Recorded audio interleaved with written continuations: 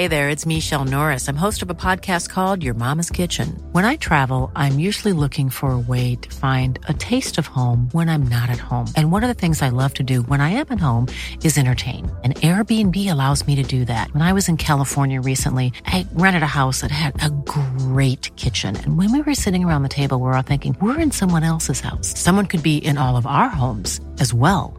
If you have a home, but you're not always at home, you have an Airbnb. Your home might be worth more than you think. Find out how much at airbnb.com/host. Small details are big surfaces. Tight corners are odd shapes. Flat, rounded, textured, or tall.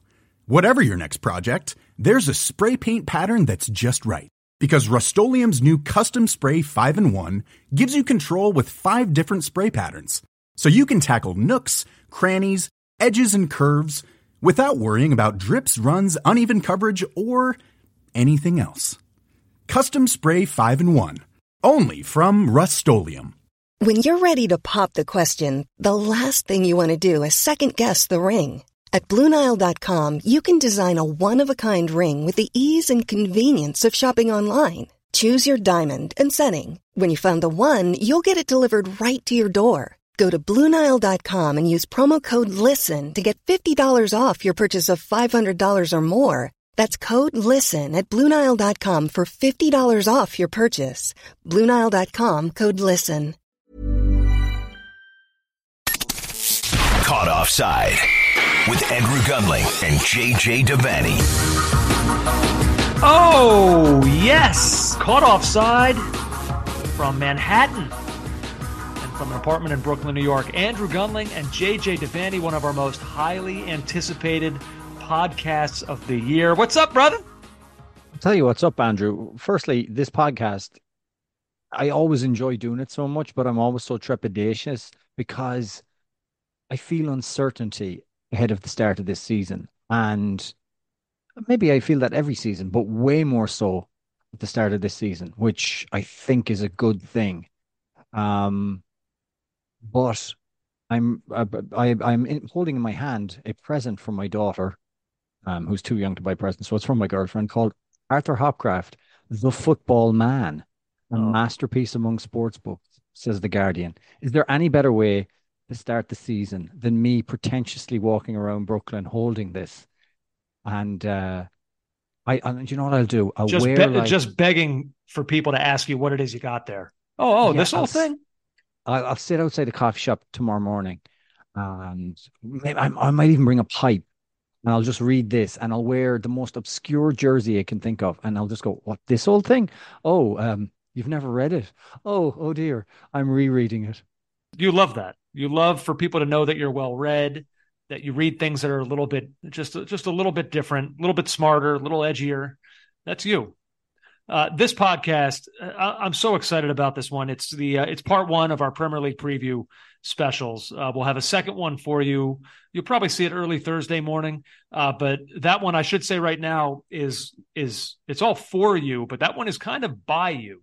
That's where we do our annual EPL mailbag special. So please, by all means, I haven't checked to see if the animals on Reddit have started a thread, but that would be great. I don't know. That's Newman's job. And if Newman's slacking already at this point in the season, I mean, does he justify his $75,000 a year plus health insurance? Don't think so.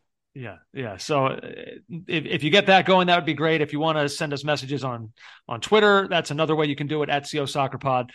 You guys know all the different ways. So start getting that in now, because we'll go through those.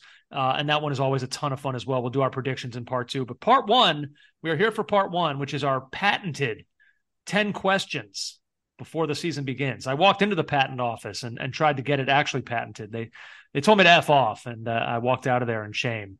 But I feel like it should be patented because we do this before every season. I love going through this. So we've got them all lined up here, JJ. Before we dive in, I did want to just expound a little bit on what you said before about how coming into the season, the uncertainty of it all.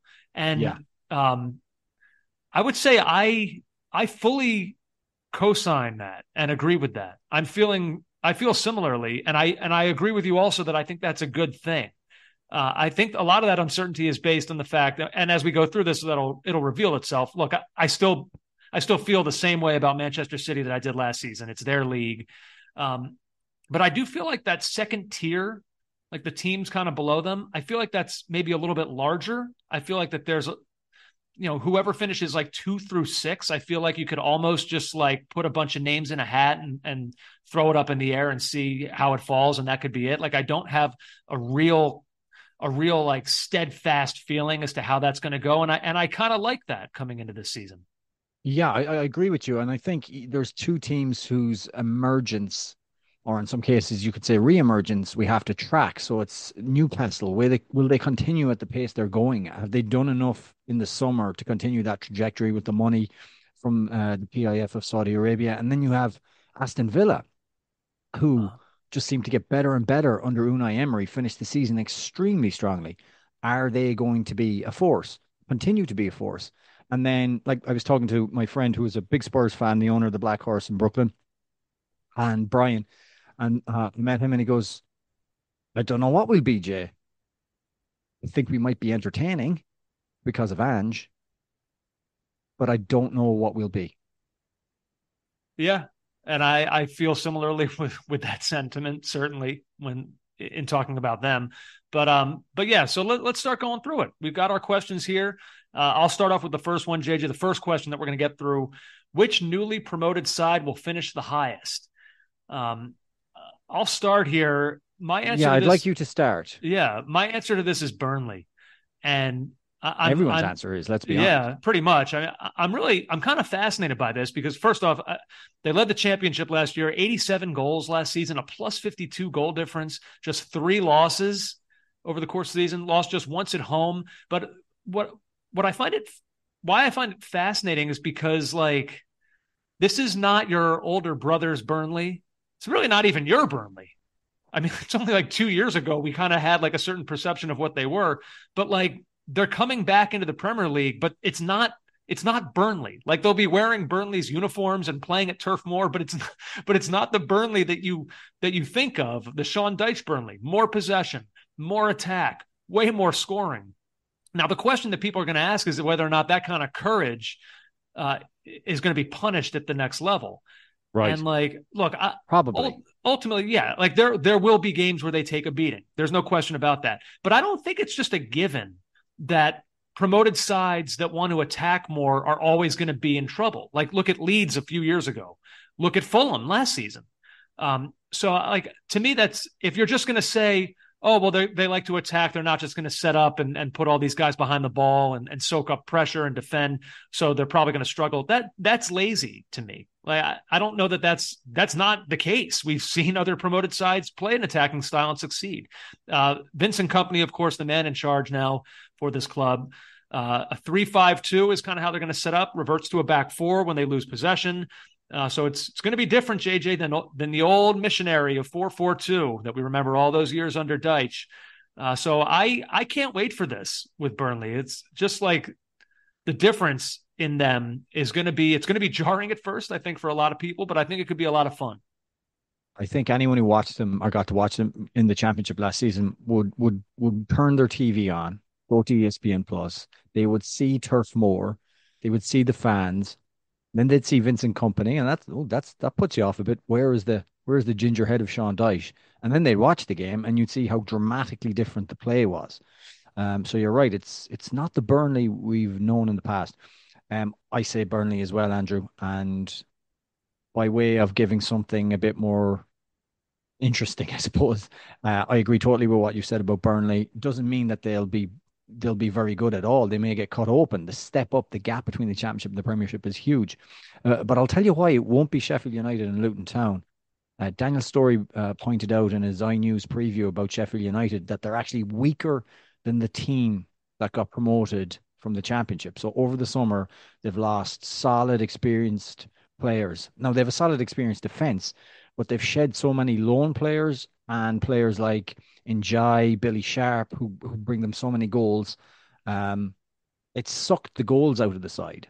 So it's all right being, having decent defenders, but you have to score at some point, and that could be a problem. Benny Traore is going to need to be in serious form for them. So that's, I suppose, Sheffield United's problem. Similarly, Luton Town, they just don't have the quality.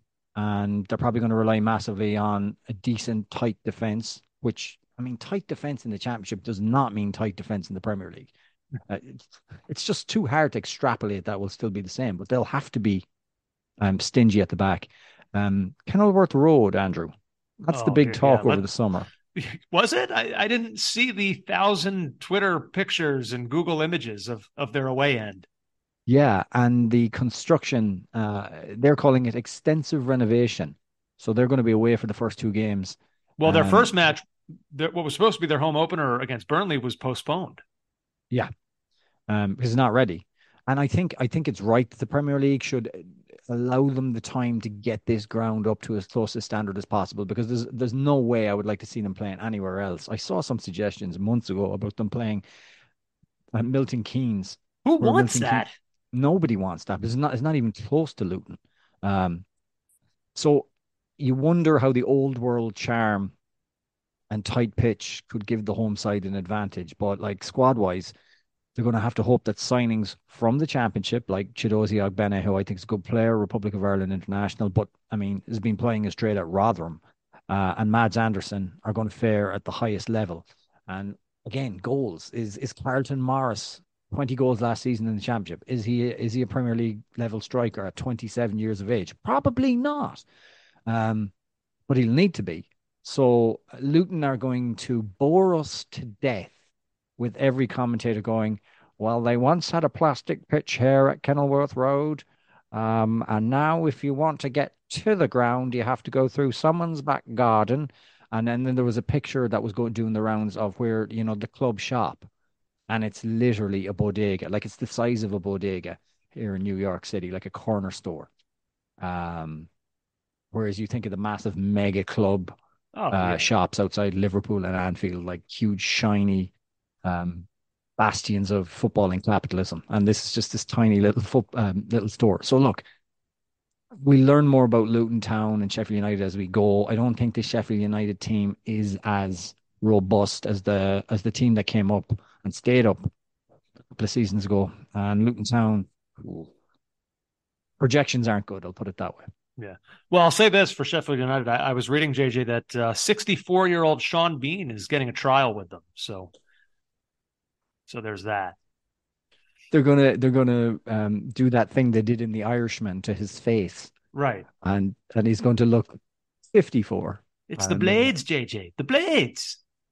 we should tell people that Andrew refers to When Saturday Comes, that classic Sheffield United Sean Bean based mid-90s film. Did we decide whether it was good or bad? I think we thought it was so bad it's good. Yeah.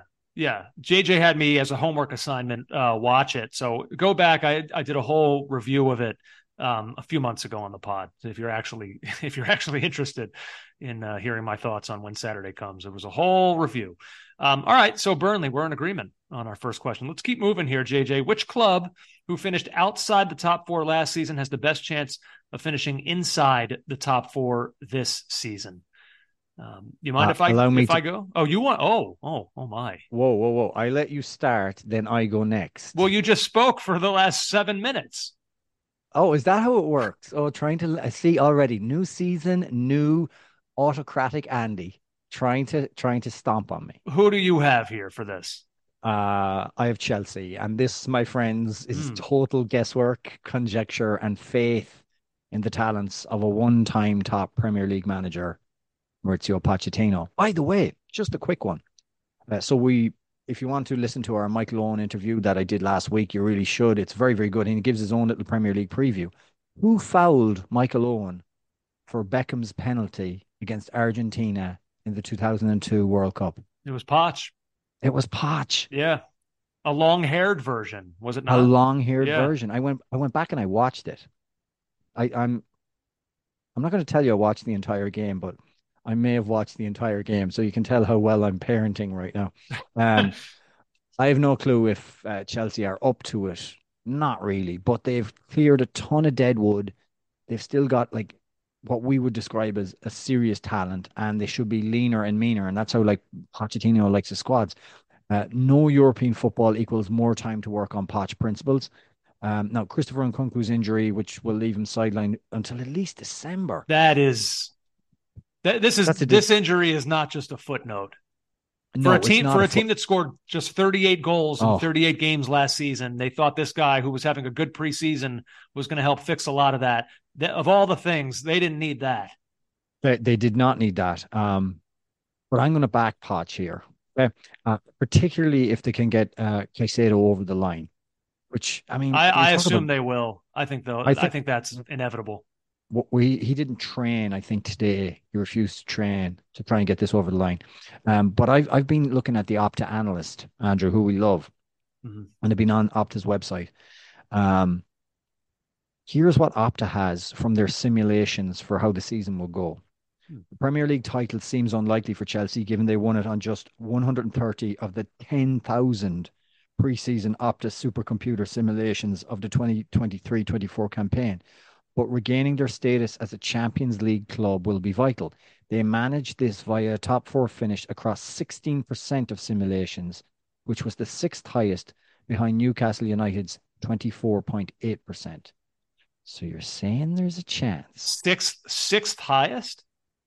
Sixth highest behind Newcastle's 24.8%. That's not very, but that doesn't bode well. It bodes that they're at least in the running, I would say. That's how I'm but I thought you were going to tell me that they had them third or fourth.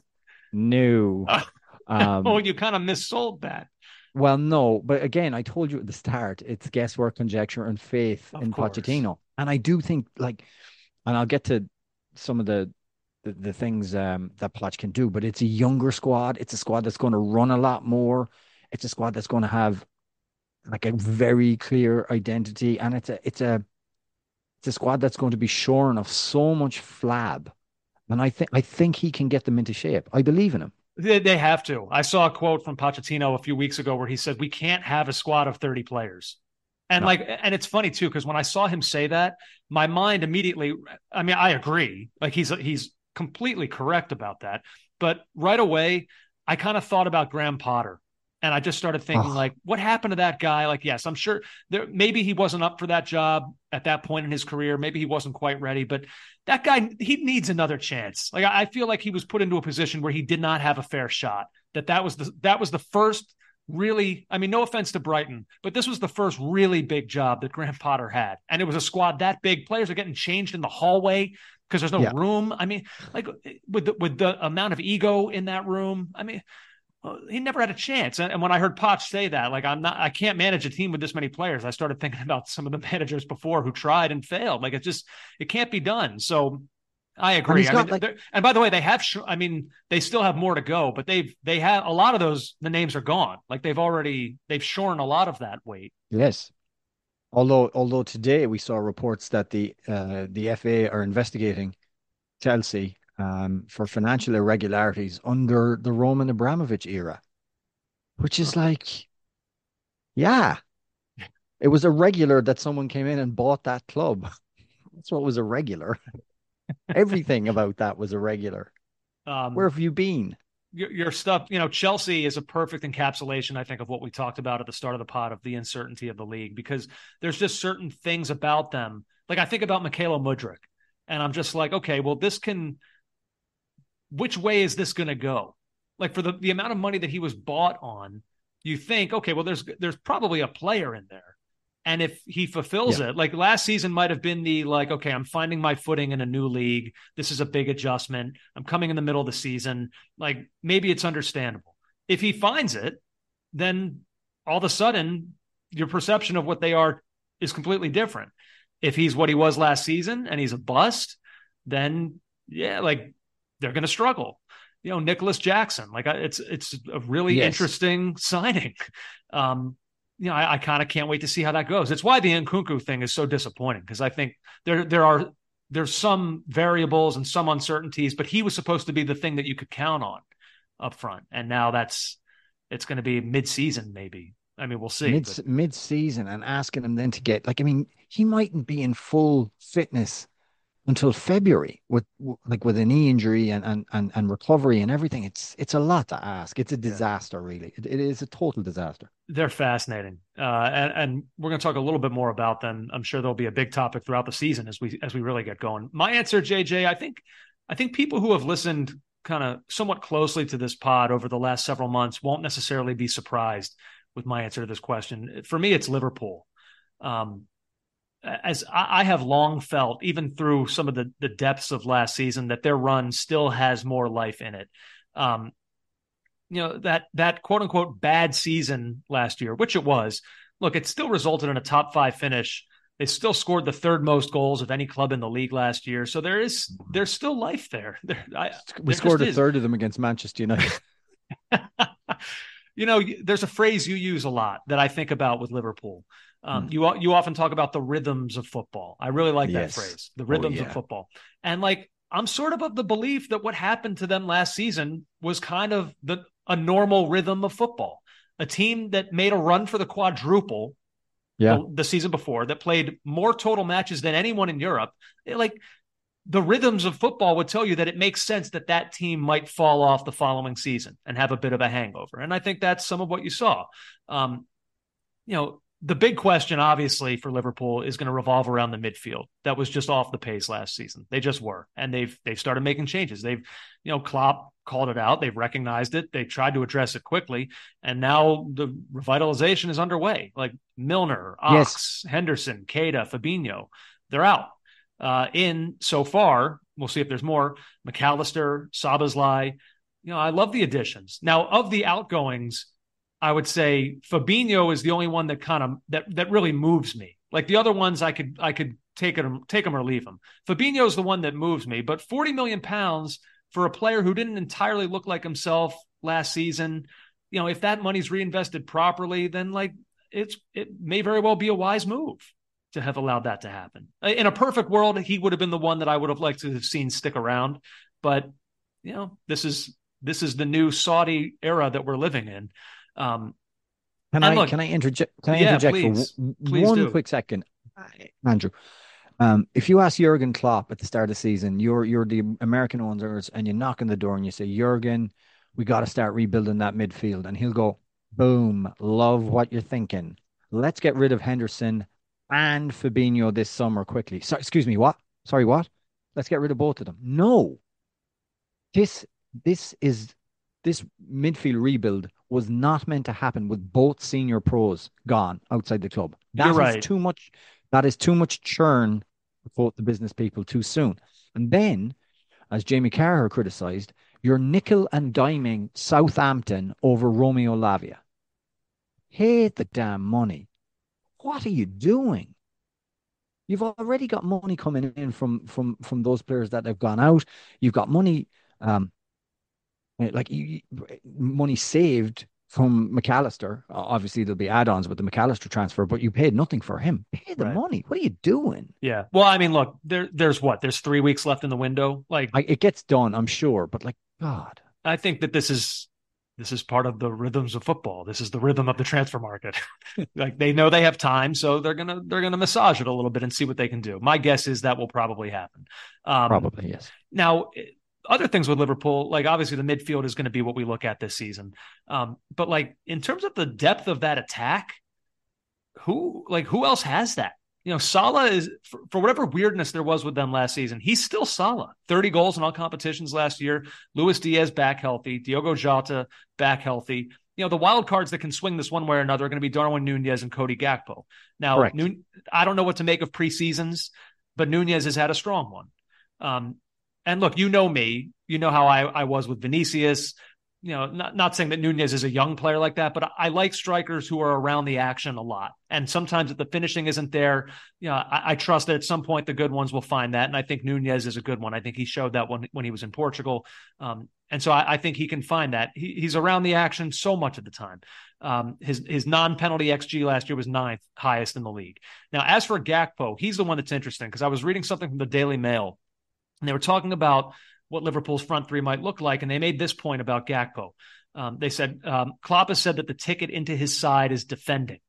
If you want to play, you have to be willing and good in both sides of the game. Now, JJ, according to FBref, Gakpo is in the 99th percentile for tackles per 90, 85th percentile for interceptions per 90, and 76th percentile for blocks per 90 when compared to other forwards. He'll do those things.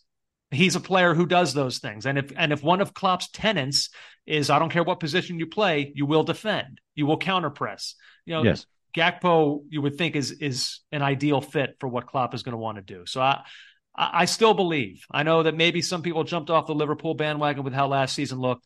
I'm not one of those guys. I think they'll be right back at it. Interesting. Can I just finish with the Optus supercomputer? Yeah, Um, please. Across the 10,000 simulations, Manchester City only finished outside the top four 0.1% of the time. I need to know what those ones looked like. I need a full analysis of how that happened. While they never finished any lower than eighth. Eighth. One of the They ne simulations had them eighth. Yeah, but like this is 10,000 simulations. And the permutations within, Andrew, the mathematics. Arsenal finished as runners up 33.6%, which is more often than any other team in our simulations. I mean, that tallies. And also ended up within the top four in securing UCL qualification on 79.9% of occasions. So, How I do we mean, how do we shift into the timeline of Manchester City finishing eighth this season? Like in community when they're flipping dice up in the air, like what do we have to roll to get into that timeline? I don't know, man, but is there a flux capacitor that can get us to that world? I don't I'm know. so curious what that world looks like. That's Um, the wild.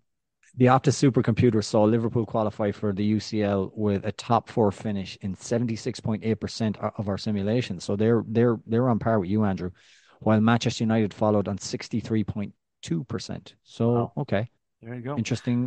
interesting stuff, but at the end, like meaningless, Yeah, utterly yeah. I mean, meaningless. well, we'll see. We'll find Yeah. out. All right, next one. One of my favorites, JJ. Which manager Oh, is entering the season on the hottest seat? well, can I just say the breaking news is that the seat has not just got hot, it's on fire. He's spontaneously combusted and he's ran into a tank of petrol, and that's Julian Lopetegui. He Unbelievable. gone. He Days gone. before the season begins. And probably did I give him manager of the year last season from what for the turnaround at Wolves? Did you? I can't remember. I You think might he was have. You nominated. might have. Yeah. Yeah, Lopetegui did a brilliant job when he came in there. But the Well, Wolves he Wolves are wasn't just sacked. It's no, but this was a mutual parting of the ways. yeah, a Lopetegui, parting. he's putting together an interesting resume of weird exits from jobs. Hmm. On the eve of things. Like Yeah, he's brilliant at that. he's cornered He the gets you. market in that Yeah, category. yeah, yeah. He's left a lot of brides at the altar, put it that way. Um, the hottest seat for me, it's David Moyes, Okay. which is flipping unbelievable. It really is unbelievable, but this is where we're They at. just won And a major trophy like a week ago, it feels like. but I guarantee you, had they not won that trophy, the natives were restless in the Mhm. East End of London. Last season they did not see enough progress in the league. The league was they flirted with relegation. Okay, did they flirt with relegation? They probably did a little bit more than that. They probably took relegation to dinner. Mhm. Yeah, they probably did that. Um, but it's the Telegraph reporting this, and this is it parsed and put into neater order on Football 365. It's been reported that Moyes has been butting heads with West Ham's hierarchy as they have been a shambles during this summer's transfer window. So, of transfers confirmed, as we sit here right now, they have one, Sean Moore from Cliftonville, and he's 17. This is so Now, unacceptable. When now, you have just taken in 105 million for Declan Rice and you've done nothing on August 8th, it's not okay. now, we understand or we believe that Edson Alvarez has agreed. Well, he's agreed verbally, but it's not done. It's not over the line. Um, so that's the shambles that they refer to. Moyes is out of contract in 24, and the Telegraph are reporting that his future is in doubt, despite West Ham agreeing to sign Ajax midfielder Alvarez. West Ham co-chairman David Sullivan is not thought to have any plans to sack Moyes, but fears remain he could leave the club should they start the season badly, or he becomes the target of supporter dissatisfaction. Mm. Um, and so there's been a big problem really with Moyes. There's a new director of football in. Um, the quote is, it has been exacerbated by the appointment of the new technical director, Tim Stuyvesant, with the pair at odds, or yeah, Stuyvesant, where the players at pair at odds over transfer targets and how to spend the Declan Rice money. So Moyes, my friend Luke, is a big West Ham Yeah, aficionado, I know him. and he said that Moyes is directly involved in the transfer. So it's like a small committee, including the director of football and the manager. So it's not like Moyes identifies, or the director of football plus the committee identify 4 or 5 targets, and Moyes picks the one he wants. It's Moyes is an active role in this, and so he's heading butts with this new technical director. Um, and I only see this going one way. I see Moyes leaving, and Interesting. I see a bad start for West Ham possibly. So the whole idea of the hot seat, it's become one of my favorite categories because just by the nature of what this league is now, I mean, you could almost make the case, JJ, that like every seat is hot. Everyone's on it. Every seat is hot. Like that's just to varying degrees, but every single seat in this league is hot. We saw that last season with an unprecedented number of job changes over the course of the season. So, having said that, I've broken it into tiers that I'm going to place different managers into through the lens of the temperature of their seat. So I have 3 categories: frigid seat, room temperature seat, and burning seat. Okay? I'm going to say names. You tell me if you think I'm right or wrong with these. Okay. The seat, frigid seat. These are guys who, again, every seat has a temperature right now, but these are the ones that are cold. Pep, Poch, Arteta, Unai Emery, De Zerbi, Thomas Frank, Vincent Company, Klopp, Eddie Howe. I think those seats are frigid. Yes, they are frigid. I think you could put, if you wanted Marco Silva there, you could have done that. Okay, so room temperature seats. I have Ten Hag, Marco Silva, Gary Okay. O'Neill, who we think is the replacement to Julian Lopetegui, Ange Postacoglu, Rob Edwards from Luton Town, Steve Cooper, and Andoni Iraola. Ten Hag, I almost put on the frigid seat, but I kind of am leaning No, on what you said last season, where no Manchester United manager's seat is ever frigid. So, um, no, it's always slightly toasty. yeah. Okay, fair enough. I'm okay with those. And then the hot seat, I have Moyes, Heckingbottom, Hodgson, and then ultimately my answer to the question of whose seat is the hottest, Sean Dyche. Oh, I couldn't agree more. And I'm fascinated to hear what you have to say about Dyche because I think that seat is quite, it's almost, there's smoke rising from it. There's the toxic smell of burning seat. I think it's the hottest seat. He was brought in to help Everton stave off relegation, and he did, but it was tight, and it was not a thing of beauty. He was in charge for 18 matches. He won 4. Now, some of the results were good. Like they beat Arsenal. They crushed Brighton. I still don't know what I got to go back and rewatch that game. 5-1. What happened that day? Brighton were Like on the what? beat. Where? Yeah. Brighton Like were what was? smelling their own farts at that point. Yeah. He drew with Chelsea, drew with Spurs. Um, the Guardian points out under Deitch, they collected 21 points from 18 matches, which would have yielded 44 points and a joint 12th place finish if replicated over a full season, which, by the way, is not a thing. Like you can't do that, but whatever. That is what it would have been. But just for a couple reasons. One, like I don't know if he's an appointment necessarily that the fans are still fully behind. Like I think they were fine. They accepted it because they knew what their situation was and they thought he could help. But like, is he someone you would be really excited about at the start of a new season? If you're Everton, I don't know. No. Also, much the way that you point out with Moyes, Everton have done very little on the transfer market. Like, I don't know that they've gotten better. So he's going to have to do a lot with a little. Like Ashley Young on a free transfer, is that doing anything for you? Arnaut Danjuma, that doing anything for you? The Mm. player that they wanted last year, but they missed out on. He didn't do anything at Spurs. Now he's at Ashley Everton. Young. Like this is what they've done so far. So like ultimately, probably more than any of the other relegation candidates, they're the ones I think that are most desperate to stay up.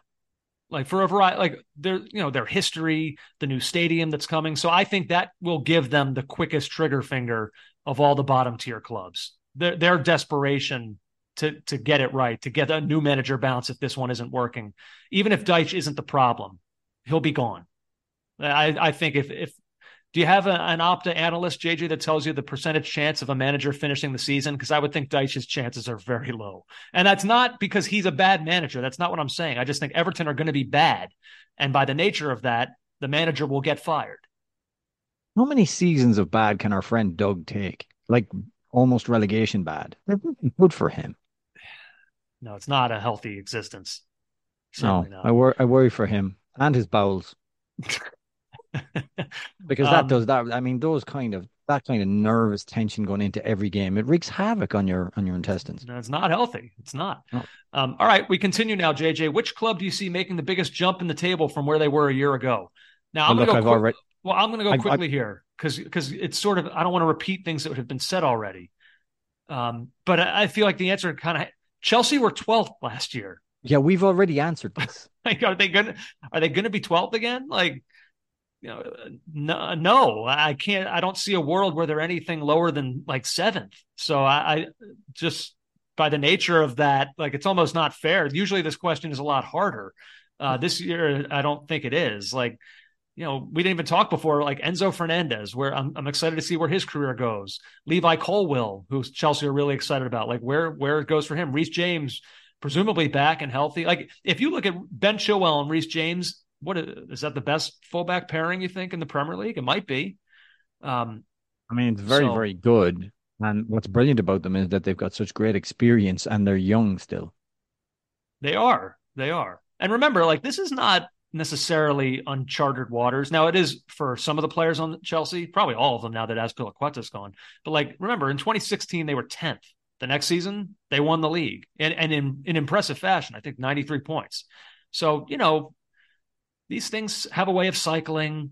No European football this year, so they can be single-minded in their focus. It's got, like it has to be them, right? Yeah, and we've answered it. We can't go back in it now. Yeah. If we said they're going to finish in the top four, that's your. If I said that, then they've got a real chance of doing that. That's the biggest jump. It's Chelsea, very Yeah. simply. All right. So no need to bog ourselves down with that one. So the next one, JJ, you can go first here. Which player are you most excited about this season? Um, so I just want to say that I rack my brains to pick players outside of Liverpool, outside of the team I support, that I really can't wait to see again. And I came up with Karu Matoma. Mm, I just I just love watching him play so much. He takes players on, he beats them, he's neat and tidy on the ball, he's got unbelievable skill. His goal in the cup against Liverpool is just, I mean, I know it was scored against my team, but just one of the great goals we've seen in the FA Cup in recent years. He's a fantastic player. Now, the rumors are swirling that he's going to end up at Manchester City. Would it shock you? Probably wouldn't, but I would hate to see it. Because I think he's a special player, and I'm not always 100% convinced about that kind of a move. Um, and also, De Zerbi has such a specific style of play, and then to go into Pep's specific style of play, I wouldn't like to see anything. De Zerbi's style of play seems to me to allow him to be more free form and more. I know he plays within a system too, but within Pep's system, I think it could be even more stifling for him. And also, he won't play as much, so I don't that's the want big that to one. happen. Yeah. Yeah, and Matoma for me is massive. Now, sticking on the Brighton front, everything De Zerbi says now, we're all slavishly following and are absolutely in the belief that he is the messiah of football. Um, Simon Andringa was mentioned by the Athletic. He spent last season on loan at Union Saint Gilles. The team Brighton chairman Tony Bloom owns a minority stake in. He had 12 goal involvements in the league, with double digits for overall for goals and assists in 45 appearances. And this is what De Zerbi said: "I know the quality of Andringa. He's another big player for us. We'll play four competitions, and we have to be ready to change many players every 3 days. So this could be another guy that just bursts onto the scene at Brighton, and we're all wowed by him. And look, there's two other ones I want to mention. I still believe in Mikhailo Mudryk. I desperately want Mudryk to Wow. be. I desperately want him to be great for the simple reason I want the stats guys to be so wrong because I was so excited about him when he came into the Premier League, and I thought he was going to be at Arsenal, and so did he actually. But I was really excited, and then right on the eve of the transfer, you see the underlying the stats, and they're saying, well, they're not exactly great, and so it kind of deflates you a little bit because over the years I've started to put more and more stock in these numbers. So Michaela Mudryk really want him to have a strong season, and Dominic Szoboszlai, obviously for Liverpool, like he's not one. Like, he's one we've been hearing about for a while. Obviously worried about the Bundesliga tax on all players coming into the Premier League, but mainly for me, he's got such good technical ability. He's strong. He's athletic. I'm fascinated by this signing, and I wonder who within the firmament of the Liverpool transfer system, which has now been turned on its head and was much more flop centric, we believe, like who identified him, who saw that now was the time to get him, because clubs have known about him for a long time. And still, it's Liverpool that he ends up at after a few years of playing at the top level in Germany. So I'm fascinated about him, and I'm excited to see him play. All right, those are all good choices. I'd agree with all those. However, I listed a different name here, JJ. I have a candidate who I haven't really talked a ton about on this podcast, but I would say, you know how I have my people. Um, Yes, I think Andrew's people, I think this is a guy who sponsored by Kleenex. easy has a real chance this year to become one of my one of my people. It's Eberici Eze of Crystal Palace. Now Love him. we've seen him kind of building and fine tuning, but then he dealt with a torn Achilles a couple seasons ago, which was a big setback. But we saw his return to form last year: 10 goals, 4 assists. Now he's 25. Wilfried Zaha, very quietly, by the way, like for a guy who was like a Crystal Palace legend, a very quiet exit to Turkey for Zaha. He's not there anymore. This is Eze's team now, as he's kind of hitting his real prime years. He's got 2 years remaining on his contract, which means this is kind of like you're 25, 2 years left on a contract. This is sort of a showcase season for some of Europe's top clubs, because at his age on that deal, if a big move is going to happen, it would be this time next year, I would think. Last season for him, a little over 4 shot creating actions per 90, which is top 20 in the league, 11 successful take-ons that led to a shot, which was 12th most, 16 goal creating actions, top 14 in the league. The most successful take-ons of any player in the league. So he's just like electric with the ball at his feet, fun player to watch, creates a lot in attack for Palace, and he's going to have to do a lot of that for them this season if they're going to have another successful year and avoid even being in a relegation fight. He's going to have to kind of take on the burden this season, a lot of that himself. So I'm excited about Eze. I like watching him play, and he's the guy that I would earmark for this one. Okay. Yeah. All right, we continue. How many true title contenders do you see in this league right now? Honestly, I see one, Manchester City, and all the simulations, all the stats people see exactly the same thing. Now, Manchester City fans will be like, "Oh no, no, no! Oh, we're pretty nervous. You know, we've lost some players. There's other good teams like desperate to make out that they're not the favorite because they like to think that they are just, hey, we're just regular team. Look at our rise across the last 10 years. Everything's normal," which we know it isn't. But if we are going to ask questions about Manchester City, I've just said that they look like my one true title contender. Um, it's a question that was posed in an ESPN Plus article by Ryan O'Hanlon. And the one big question for City was, will Mahrez and Gundogan and their departures hurt more than we think? So they broke it down over the past 5 Premier League seasons. Gundogan and Mahrez averaged 16 goals and 9.6 assists from 82.2 chances created. They were neither the most prominent goal scorers nor the table setters, but they were integral in filling roles that needed filling and handling the magnitude of tactical responsibilities Guardiola threw at them. So they have Haaland, De Bruyne, Grealish, Foden, Alvarez, Bernardo Silva for the moment, anyway. But they've lost a pair of top-level glue guys, and we'll have to see how long it takes Guardiola and company to account for that loss, which I agree with. I do Yeah. think that those guys were I mean, a glue guy, like subtly I know important. glue guy is a complimentary term, but I almost feel like it's selling, especially Gundogan, short. Yeah, they were probably better than that. Yeah. And they also gave what the remark that was made when we watched Real Madrid play Manchester City and we saw the substitutions and you saw who City had to spring off the bench, and you're like, For God's sake, these are unbelievable. Look at this depth. Yeah, well, that's two less to that. Mm-hmm. So we have to factor in how that'll affect them. Yeah. But they're still my favorites. Yeah, I And agree. they're the only one on the horizon for me. I think so too. I think this is a year of one clear one, and it's City. So I got to thinking about that and the idea of there being a title race in the Premier League. And so I went back, JJ, and I examined the last 10 seasons to try to think, okay, well, are title races normal, or when we have them, do we need to cherish them because they're not the norm? And so I looked at the last 10 seasons. It's just that's the sample size I took. If you want to go further, sure. Last season, yes, we had one. The season before that, yes, definitely. Came down to that final Gundogan goal. The year before that, 2020-21, we did not have one.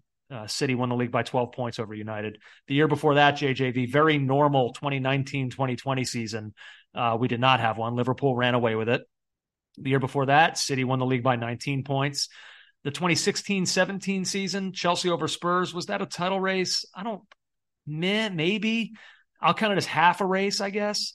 The year before that, Leicester over Spurs. Remember, Spurs didn't even finish second that year. Arsenal wound up edging them on the final day of the season. It was a 10-point gap from first to second. That's not really a full-blown race. It was treated like one because it was Leicester and everyone was so excited about it with every game they played as to whether or not they do it. But it wasn't really, like if that were City, if everything was the same and that was City, we wouldn't consider that a title race. The year before that, not really. Chelsea over City by 8 points. The year before that, we did have one, City over Liverpool in the don't let it slip season.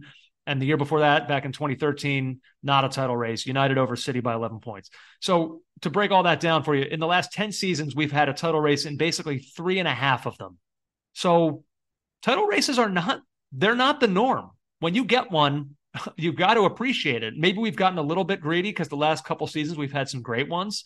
But they're not for us to say, yeah, there's really only one title contender this season. People might hear that and think, what? No. But that's more often than not, you don't really get a title race in this league, at least looking at the last decade of this league. Which is an amazing thing because the lore that the league is built on was probably from a few seasons in the 90s with Newcastle, Manchester United, Blackburn. And those seasons have kind of come together, obviously 99 as well, and convinced people it's the most exciting league in the world. The excitement is not necessarily from the title race, as you've said. I mean, when it delivers, it's spectacular. But it can still be fun, but let's not kid ourselves. It's not always like 1994, 95, where it goes to the last day. And the team that wins the league actually loses because the other team can't win. That's not it. Yeah. So yeah, I agree with you. I think we got one title contender, and obviously we all know who that is. It's Manchester City. Let's see. Before we continue, JJ, we should tell you that tonight's Premier League preview, part 1, is brought to you by Manscaped. That's right, the best in men's below-the-waist grooming. Manscaped offers precision-engineered tools for your family jewels. Manscaped recently launched the Ultimate Men's Hygiene Bundle, the Performance Package. That's right, with the lawnmower, which is the main shaver, the weed whacker, which is kind of for trimming nose hairs, the boxer briefs, the different sizing options for the lawnmower, the charger, the travel bag, all of it. It's all part of the Performance Package, which is spectacular. Join over 8 million men worldwide who trust Manscaped with this exclusive offer for you. 20% off and free worldwide shipping with the code CAUGHTOFFSIDE at manscaped.com. That's CAUGHTOFFSIDE at manscaped.com. 20% off and free shipping with the code CAUGHTOFFSIDE at manscaped.com. 20% off, free shipping on this terrific product that we've been glowing about for months now, really, all through the summer on our grooming. I know JJ was going through the different states, carving states into that part of his body. I don't know what he's up to now, but I can tell you can't do it with scissors. You could only do it with Manscaped. I'll put it this way: I've moved on to former Russian republics. Oh, okay, that makes sense. Kazakhstan. You're up next place to go to. 20% off, free shipping at manscaped.com. Use code CAUGHTOFFSIDE. Unlock your confidence and always use the right tools for the job with Manscaped. We're about halfway through. JJ, feels like a nice time to maybe step away. I know in this season of the Premier League, there's going to be like 15 minutes of first half stoppage time. So we're kind of nearing the end of that here. We'll go ahead. We'll have some orange peels. We'll come back with more of our part 1 Premier League season preview edition. Caught Offside. Don't go anywhere. Hi, I'm Daniel, founder of Pretty Litter. Cats and cat owners deserve better than any old-fashioned litter. That's why I teamed up with scientists and veterinarians to create Pretty Litter. Its innovative crystal formula has superior odor control and weighs up to 80% less than clay litter. Pretty Litter even monitors health by changing colors to help detect early signs of potential illness. It's the world's smartest kitty litter. Go to prettylitter.com and use code ACAST for 20% off your first order and a free cat toy. Terms and conditions apply. See site for details. Ever catch yourself eating the same flavorless dinner 3 days in a row? Dreaming of something better? Well, HelloFresh is your guilt-free dream come true, baby. It's me, Keke Palmer. Let's wake up those taste buds with hot, juicy pecan-crusted chicken or garlic butter shrimp scampi. Hello Fresh. Stop dreaming of all the delicious possibilities and dig in at HelloFresh.com. Let's get this dinner party started.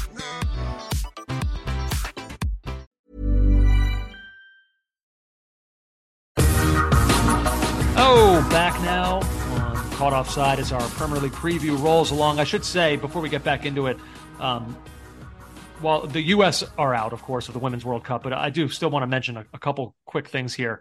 Boy, England were staring down, like after the U.S. went out, England were then anointed as the new favorites. They were staring down a very similar fate as it was 0-0 to penalties. And they went down a woman as Lauren James, who was really emerging as maybe the breakout star of this tournament, just had a total, an unbelievable loss of composure. Just a thing that can't happen. No, everyone was saying it was Beckham-esque. But Beckham was the one that I referred to Beckham against Argentina in 1998 in France. Beckham was the one that was prone. He was on the ground on his front and kicked up at Diego Simeone, which was stupid. But Lauren James's was the Nigerian player was flat on the ground and she just stood on her butt, like stamped on her butt, and it was like total needless. So it was more like, it reminded me of Zidane. Everyone thinks of the Zidane headbutt in 2006, but he was sent off in 98 and missed two or three games for stamping on a Saudi Arabian player. Just pure. Now he says, I think he claimed that there was some abuse given to him from the Saudi Arabian player, but it reminded me of that more than anything else. Like totally needless, just a loss of composure. And England, if England are going to do this, they are going to, how shall we put this? They're just going to grind out this World Cup. Well, I mean, how many more key players can they lose before it catches up with them? Like, I give them credit for, I guess, I mean, they should be in the quarterfinals, of course. But, like, between the injuries, Kira Walsh's injury at this tournament, now Lauren James with a red card, and we'll see if more games get tacked onto the suspension. I'll be honest, I think they kind of should for what she did. Yeah, I mean, it's possible. But what I'm talking about is England 0-0 against Nigeria. Nigeria could easily have won that game. So could England, though. I mean, the Nigerian goalkeeper made some great saves. I mean, they smashed China 6-1. Fair enough, give them that. But like the other results, 1-0 over Denmark. Like it's not like they're free scoring. They're nothing compared to what they were at the European Championships. I think that's fair to say. 1-0 against Haiti. Like this tournament feels very up for grabs right now, which is great. I totally agree with you. And that's why the quarterfinal matchups are so exciting. Spain and the Netherlands could be an absolute belter. Yeah. I actually think the Japanese are going to roll Sweden. The only thing I'd say about the Swedes is their physicality. They were not, I mean, like it's a US WNT bash fest over the last 48 hours or so. But like what gets lost in that is that Sweden were not impressive. No, and Japan have arguably been the most impressive team. I would agree with you. Yeah, Australia and France. I mean, with Sam Kerr back in, the Australians are on a bit of a roll here, but the French are formidable. I don't. That's a close one. And England and Colombia. This is a real banana skin game for England because Colombia are everyone's darlings now that Jamaica are gone out. They're the team everyone is kind of rooting for. There's been a lot of good goals in this tournament, but the Catalina Usme goal that she scored, the winner for Colombia, is one of my favorites so far.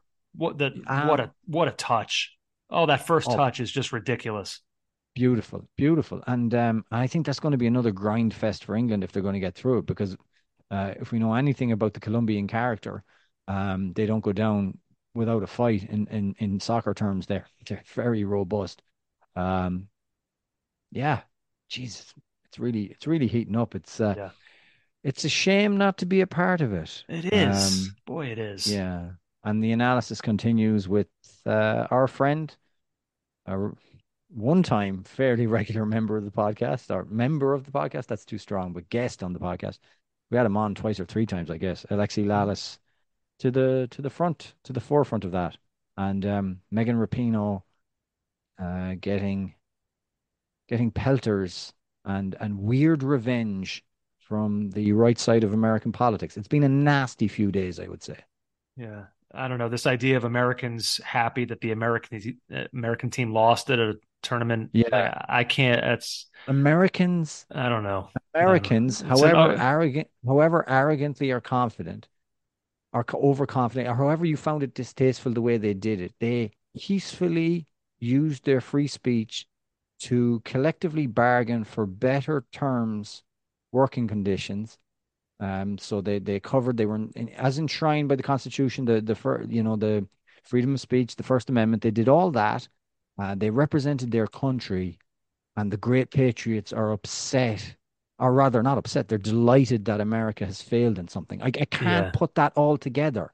This is, look, I'm disappointed with how this went, and this team from a soccer perspective they would tell you this was a disappointment. But like, if you can't see the positive impact that this group of players has had, not just from the equal pay standpoint, but just think of the millions of young girls in this country that have been inspired by these women. I mean, then I don't know, man. I can't help you. Do all these guys not have like women in their lives or daughters in their lives? I don't like, and I'm genuinely not being political about this. And I know you're biting your lip. You're like, here he goes. Who, me? Yeah. Because you don't want me to go on some mad rant and we're here until like midnight, no, I guess not. No, not really, quite frankly. No.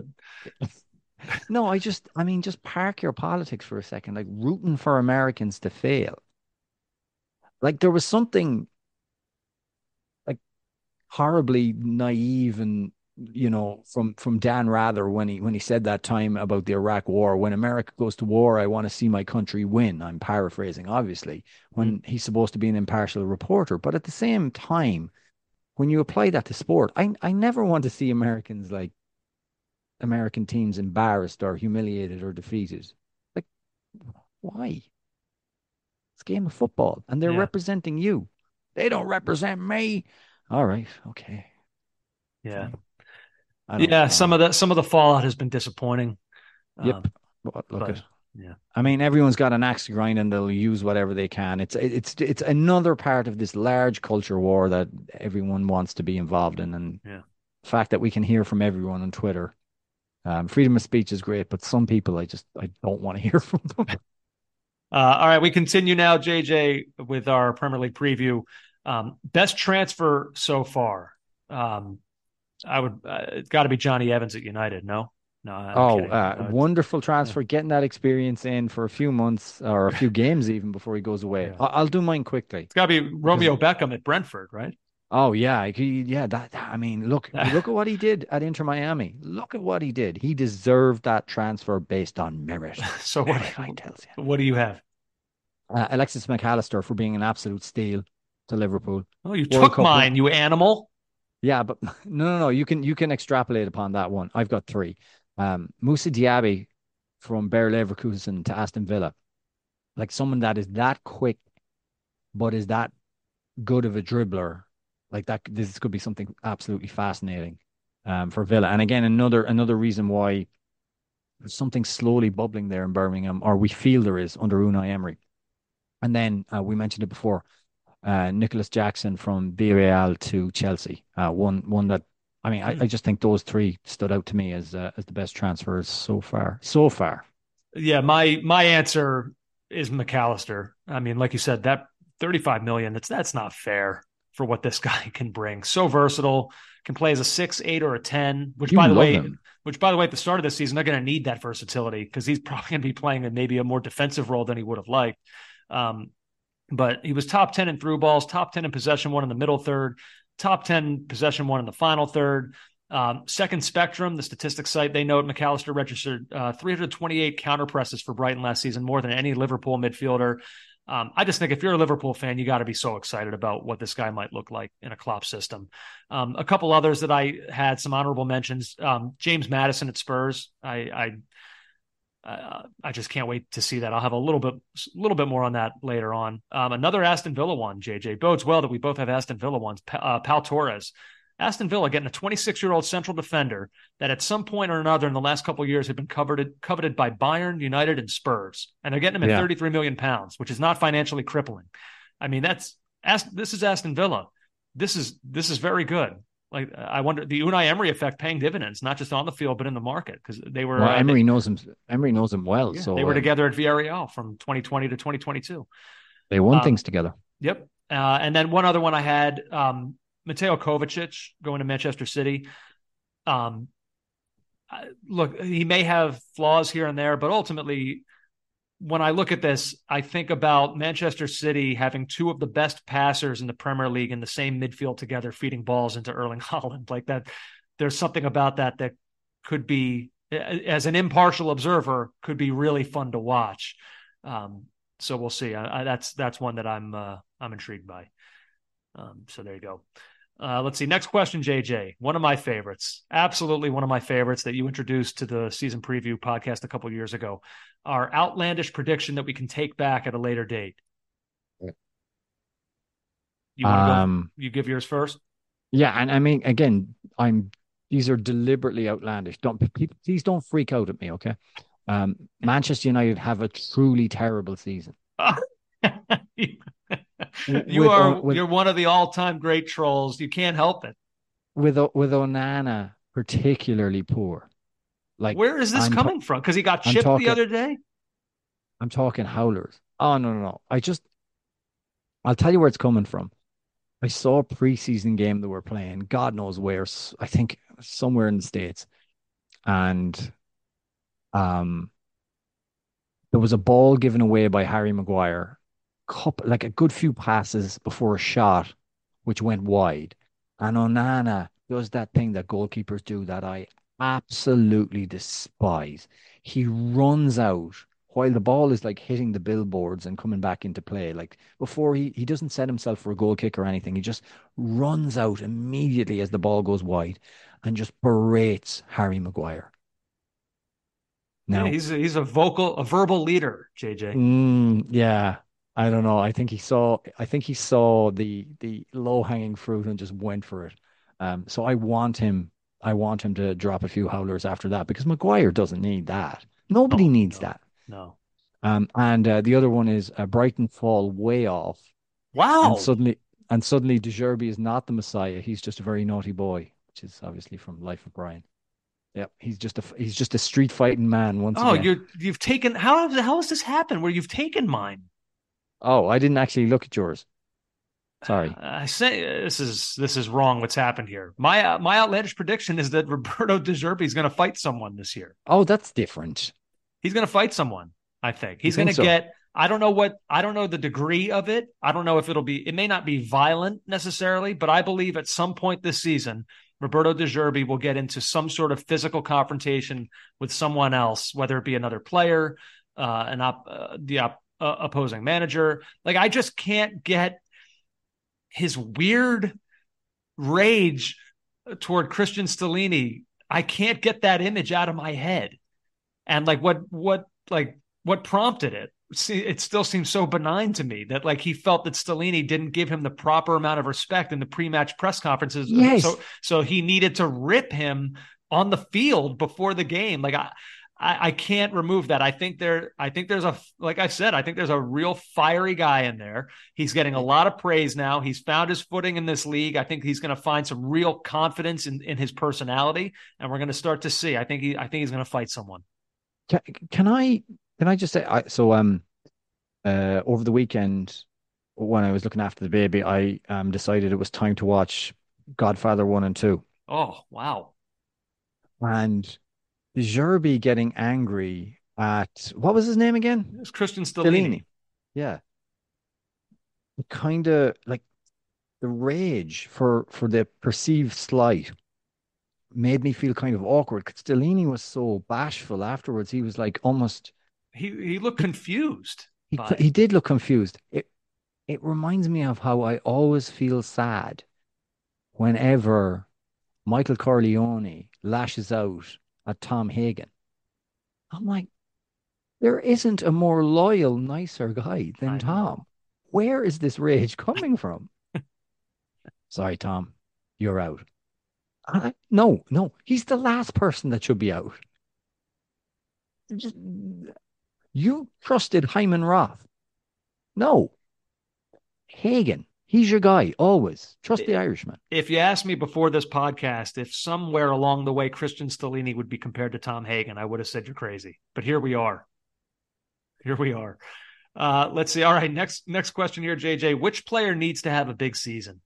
There are no wrong answers here. What's that? There's no wrong answers here with this one. No. Listen, if you're going to have that amount of money spent for you in a position where the club has struggled since maybe 2012, 2013, I'm going to say Rasmus Højlund, Manchester United.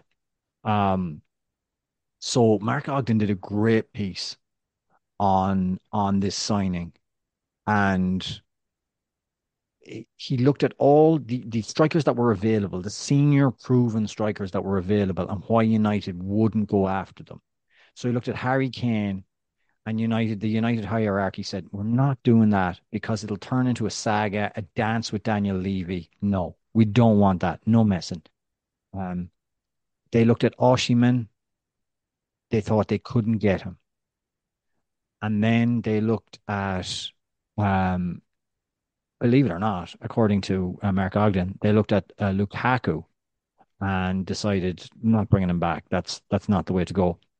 And they wanted someone who was young and would be able to press as well.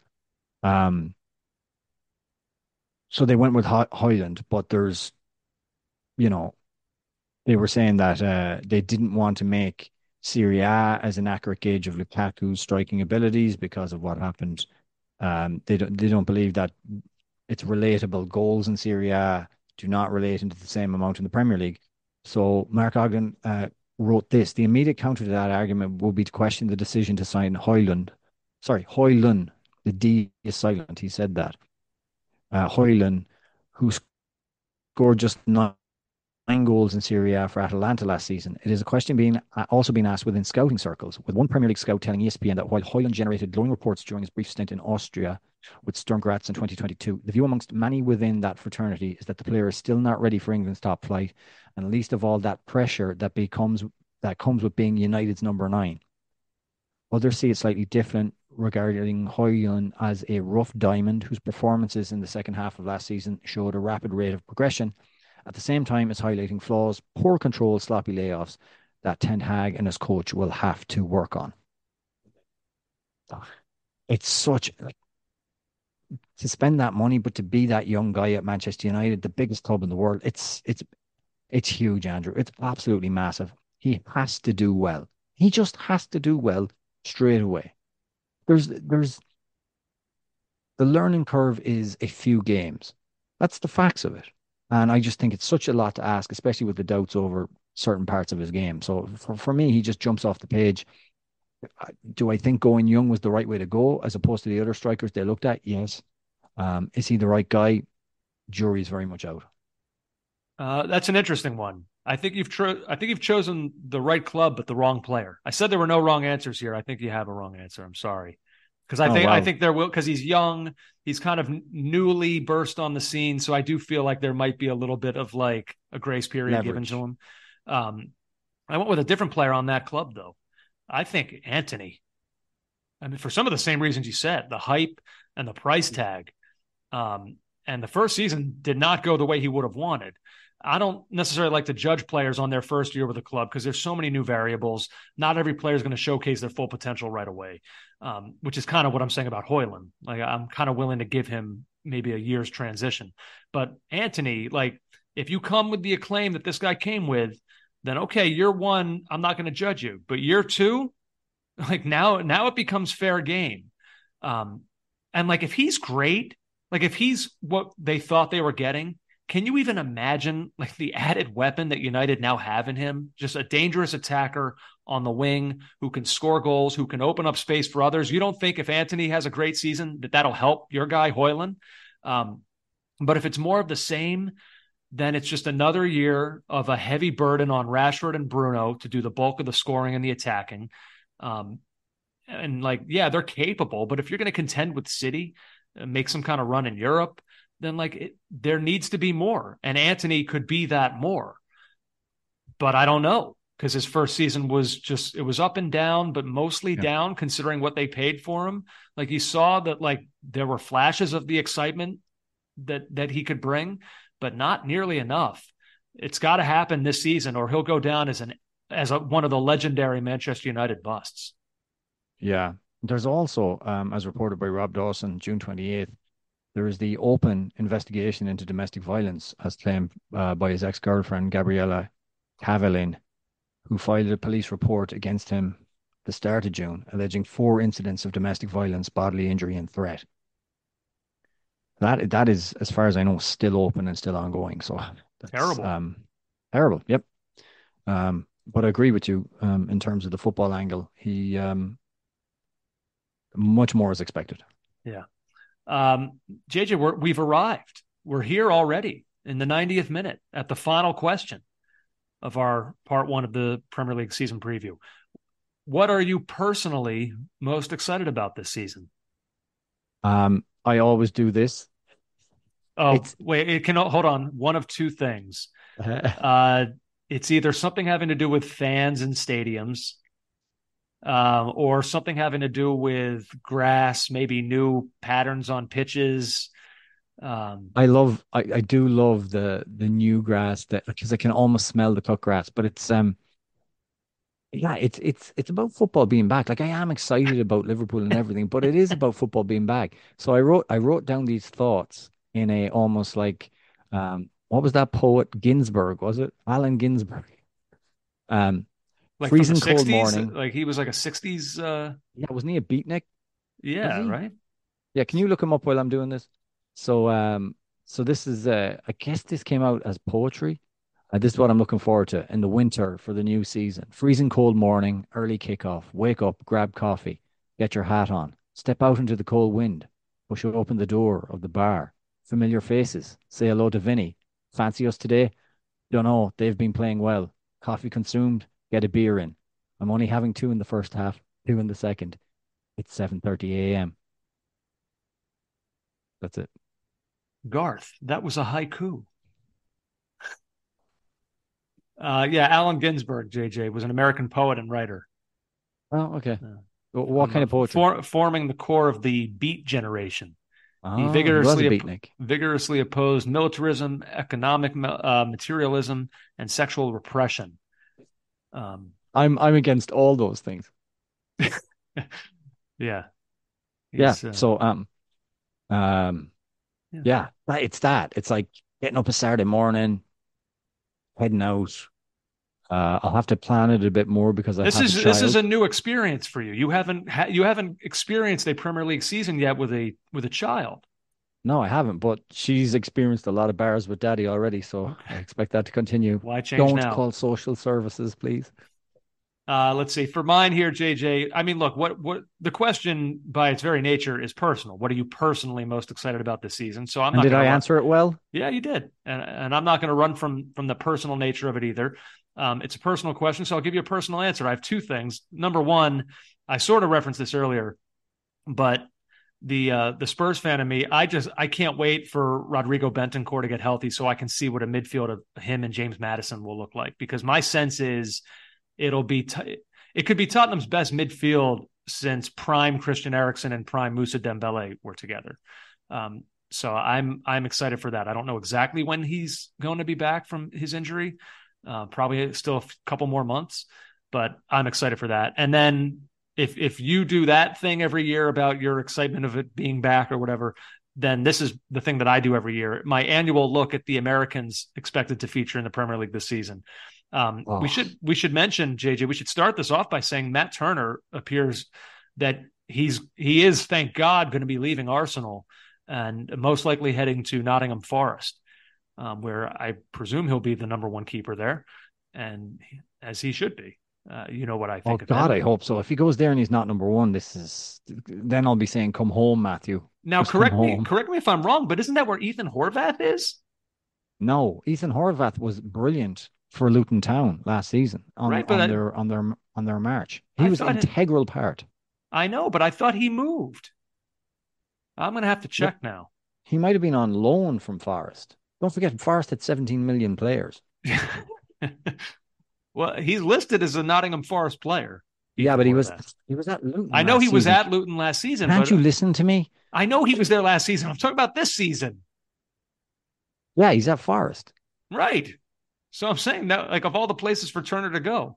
I love a bud. Yeah, but I don't want that, like, one's playing time to occur at the expense of the other. I want them all playing. I guess technically Zach Steffen is still a Manchester City player, although probably, I don't know, he's not going to feature for them this season. Same thing, Gaga Slonina at Chelsea. Wouldn't expect to see him. Here's an interesting one. So Fowler and Balogun, JJ, with Arsenal. Now, they're trying to move him, but I think it was Monaco that just made a £58 million, or I forget what their bid was, but Arsenal rejected Monaco's bid and are asking for £58 million, which seems like an awful lot when you consider it's a player that it feels like they have no interest in using. Like, Gabriel Jesus is dealing with a knee injury, but like, you don't see anywhere the idea that Balogun would be any kind of replacement. Like, obviously I get why Nketiah is their first choice. He did it last season, but like, it doesn't seem like they have any interest in keeping him.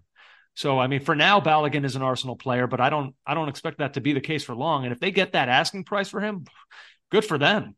I mean, they'll have recouped half the Declan Rice sale on a player that they had no use for.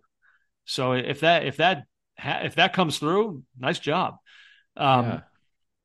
I'm gonna have to track that one. I haven't been tracking it at all. Yeah, Chris Richards at Crystal Palace. We'll see if he gets. He had a couple chances last season, but he dealt with some injuries, had a hard time breaking through. We'll see if he has a better opportunity this season. I hope that he does. So we'll have to see about that. Obviously, the Fulham duo of Tim Ream and Anthony Robinson, they're still there. Excited about both of those. As Tim Ream, a year older, but still co-captain of that side. So, and then last but not least, Austin Trusty, who recently moved to Sheffield United, where he was with Birmingham City last season on loan from Arsenal. Arsenal have sold him to Sheffield United. So, even though we have, it's a shame. Don't forget Tom Brady at Birmingham City. That's true.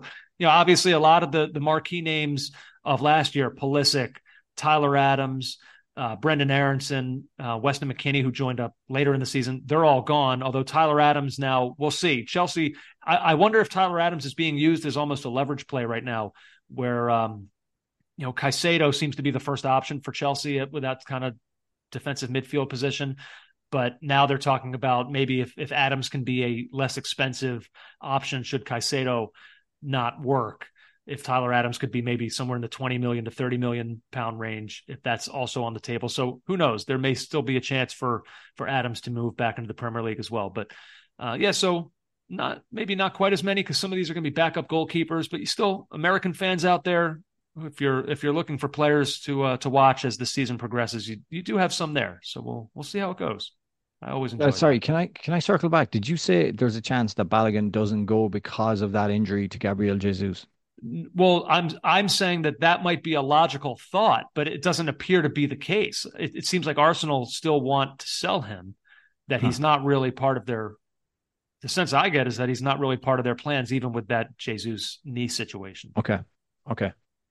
But we'll see. Maybe the reason that they've priced him so high is that they do want him, but I don't know. It feels like he's going to move, which I think is, as an American fan, I mean, I like seeing these guys play in the Premier League, but I think for Balogun's development, I don't think he should be there, because I just don't think he's going to play very much there. No, and his crucial season has been in the French league. So wherever he plays, that's the place to be. Yeah. So there you go. 10 questions. Gone. Done. And the best part is, if you weren't happy with somebody we didn't cover, you get to ask that in the mailbag for the following podcast. It's a perfect system. We've nailed it. We've got it down. And all of our, if you're wondering, well, where were the predictions? I thought I was getting predictions. You'll get them tomorrow. Don't worry. I've listed mine already. I have them ready to go. Don't feel good about them at all. No, I don't feel good about mine. In fact, I will probably waver on mine in the morning and go with something else. Yeah. Although my player of the season, I'm really happy with what I've done. And I'll tell you, it's not the only hint I'll give you for pretty much every year for the last, I think, 4 or 5 years, I've said Kevin De Bruyne. I have not. I have not said him this year. You haven't. There's someone new. There's someone new. And it's not Holland. I'll say that as well. All right. Wow, that is a tease, Andrew Gundley. And it's not Jordan Henderson because he's not in the league anymore. So the Jordan Henderson Memorial Trophy for Player of the Season cannot be won by Jordan Henderson this season. I can't wait for part 2. Was that the worst ever Player of the Season award? It ruined it. It's not even a real award anymore. It's not. They ruined it when they gave it to him because they under the pretense that he was a good guy. Yeah. And well, that appears to have been somewhat of a pretense. I'm not going to say whether he might be. I know that things that have happened in the last month with him would suggest he's not entirely as invested in some of the causes. He has disappointed people in a certain way with his move to Saudi Arabia based on one of the big causes that he supported and promoted. Yes, that's absolutely true. I can't wait for part 2. I just love this. I'm so excited for the season start. I genuinely am. I'm also excited, and I don't know if you share my excitement, for Hard Knocks training camp with the New York Jets. Yeah, I am. Does that float your boat? I would, like, it's not, put it this way, I enjoy it. It's not necessarily appointment television for me. Unfortunately, it felt like it used to be. So unfortunately for Hard Knocks, I feel like the problem that they ran into is that they kind of, when they created that show, they stumbled upon something that was so successful that it is now replicated by everyone. So it doesn't feel as special anymore. Like, no, I could watch Hard Knocks with the Jets and like guys who are trying to battle for training camp spots, or I could watch like The Quarterback on Netflix with Mahomes, Cousins, Mariota. Like that show, I've seen one episode of that. I enjoyed it. The All for Nothing series is kind of similar to Hard Knocks, which we've seen. No, and there's so many of them. Like and then they've done a Hard Knocks that goes inside the season. Right. So like there was an All or Nothing with the Eagles in was it 2019? So I enjoy it, but it's kind of, there's a lot now. Like, even Drive to Survive. Like, I don't watch the Formula One Drive to Survive. I've heard it's unbelievable and I have to watch it. But like, it's a formula that Hard Knocks kind of, I'm not going to say they created it because like they're not the first to necessarily be embedded with a team, but they perfected it. They did an amazing job with it on HBO, the production value, the access. And like now it's kind of see it everywhere now.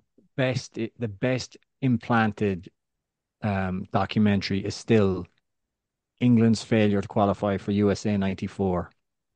An Impossible Job, Graham Taylor. Look it up on YouTube. I watch it. I have some pilgrimage TV that I watch every year. There's things that I watch every year. I watch the 6-parter OJ Made in America. You watch that every year? Every year since it came out. You know what? I do that with Band of Brothers. I watch that once a year. That's a 10-part series. So yeah. Funny you should mention that. I'm about to do, instead of doing my annual fall winter Sopranos rewatch, I've done that already in the spring with my girlfriend. I'm going to do Band of Brothers. But there's Appointment TV and An Impossible Job. Graham Taylor is just so unbelievable. And you feel nothing but sorrow for the man.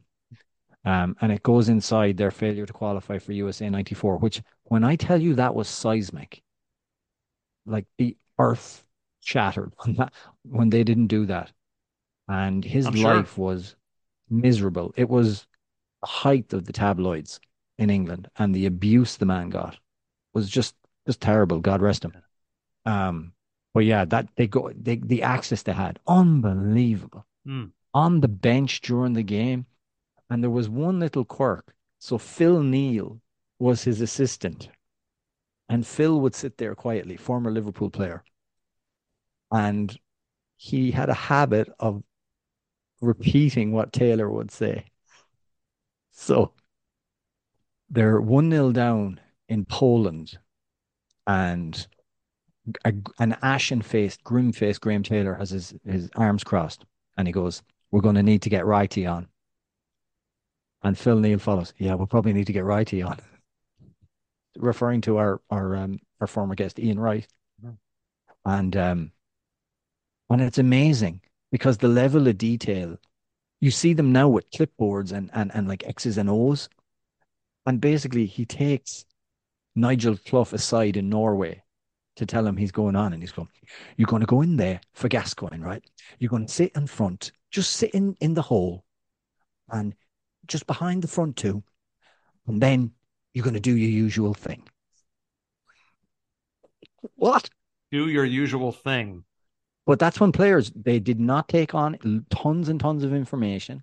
They were all like, think of 11 Jack Grealishes. Okay.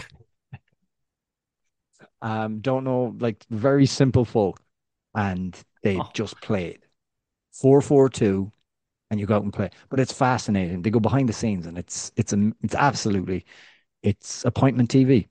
Interesting. And I watch it every single year. That sounds good. I'm in. Yeah. And there's one other thing. I rewatch True Detective season 1. Oh wow! From beginning to end, once every single year. Yeah, my pilgrimage is Band of Brothers. I do once a year. I used to, not as much anymore, but on the eve of March Madness, I used to watch Hoosiers every year. I know how cheesy that sounds, but whatever. Yeah. I did. And then on the eve of opening day in baseball, I used to watch the 2008 Phillies World Series DVD every year. That's pretty good. And then there's just movies that I just, not that it's a pilgrimage, I just watch them because, you know how you have things like as you're going to bed, you want to watch them that you've seen before that you can kind of just like, you don't need to really pay attention, but like it relaxes your mind. I got a lot of those. Yeah. Yeah. But I've got a ton of those, and I'm wearing the t-shirt of one of them now. Heat. Oh boy. Don't get me started. One of the best. All right. Hey, this was great. I enjoyed this so much. Part 2 coming at you. Hey, we're appointment listening. Yeah. Make your pilgrimage listening. Make your pilgrimage to this podcast twice a week. We'll have part 2 for you coming up in probably a day or so. And like we said, you guys are going to have a lot to do with that one. So get in your questions now. We'll go through all that. I love part 2. It's so much fun going through some of the random stuff. And it's just always a fun one. We're here. Start of the season, just a couple days away. I can't believe it. It feels like it just ended. It's so much fun. Premier League is just about back. JJ, we'll be back with another one of these a couple days from now. Hey, to you, I say... Check you later, fun boy. I'll see you. Take care. You've been listening to the Caught Offside Soccer Podcast.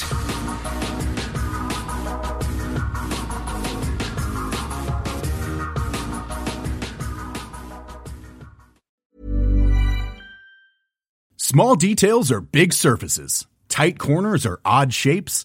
Flat, rounded, textured, or tall.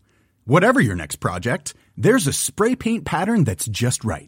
Because Rust-Oleum's new Custom Spray 5-in-1 gives you control with 5 different spray patterns. So you can tackle nooks, crannies, edges, and curves without worrying about drips, runs, uneven coverage, or anything else. Custom Spray 5-in-1. Only from Rust-Oleum. Imagine the softest sheets you've ever felt. Now imagine them getting even softer over time. That's what you'll feel with Boll & Branch's organic cotton sheets. In a recent customer survey, 96% replied that Boll & Branch sheets get softer with every wash. Start getting your best night's sleep in these sheets that get softer and softer for years to come. Try their sheets with a 30-night guarantee. Plus, get 15% off your first order at bollandbranch.com. Code BUTTERY. Exclusions apply. See site for details. Ever catch yourself eating the same flavorless dinner 3 days in a row?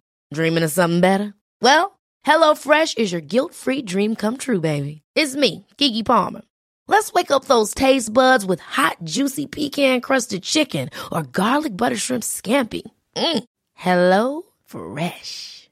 Stop dreaming of all the delicious possibilities and dig in at HelloFresh.com. Let's get this dinner party started.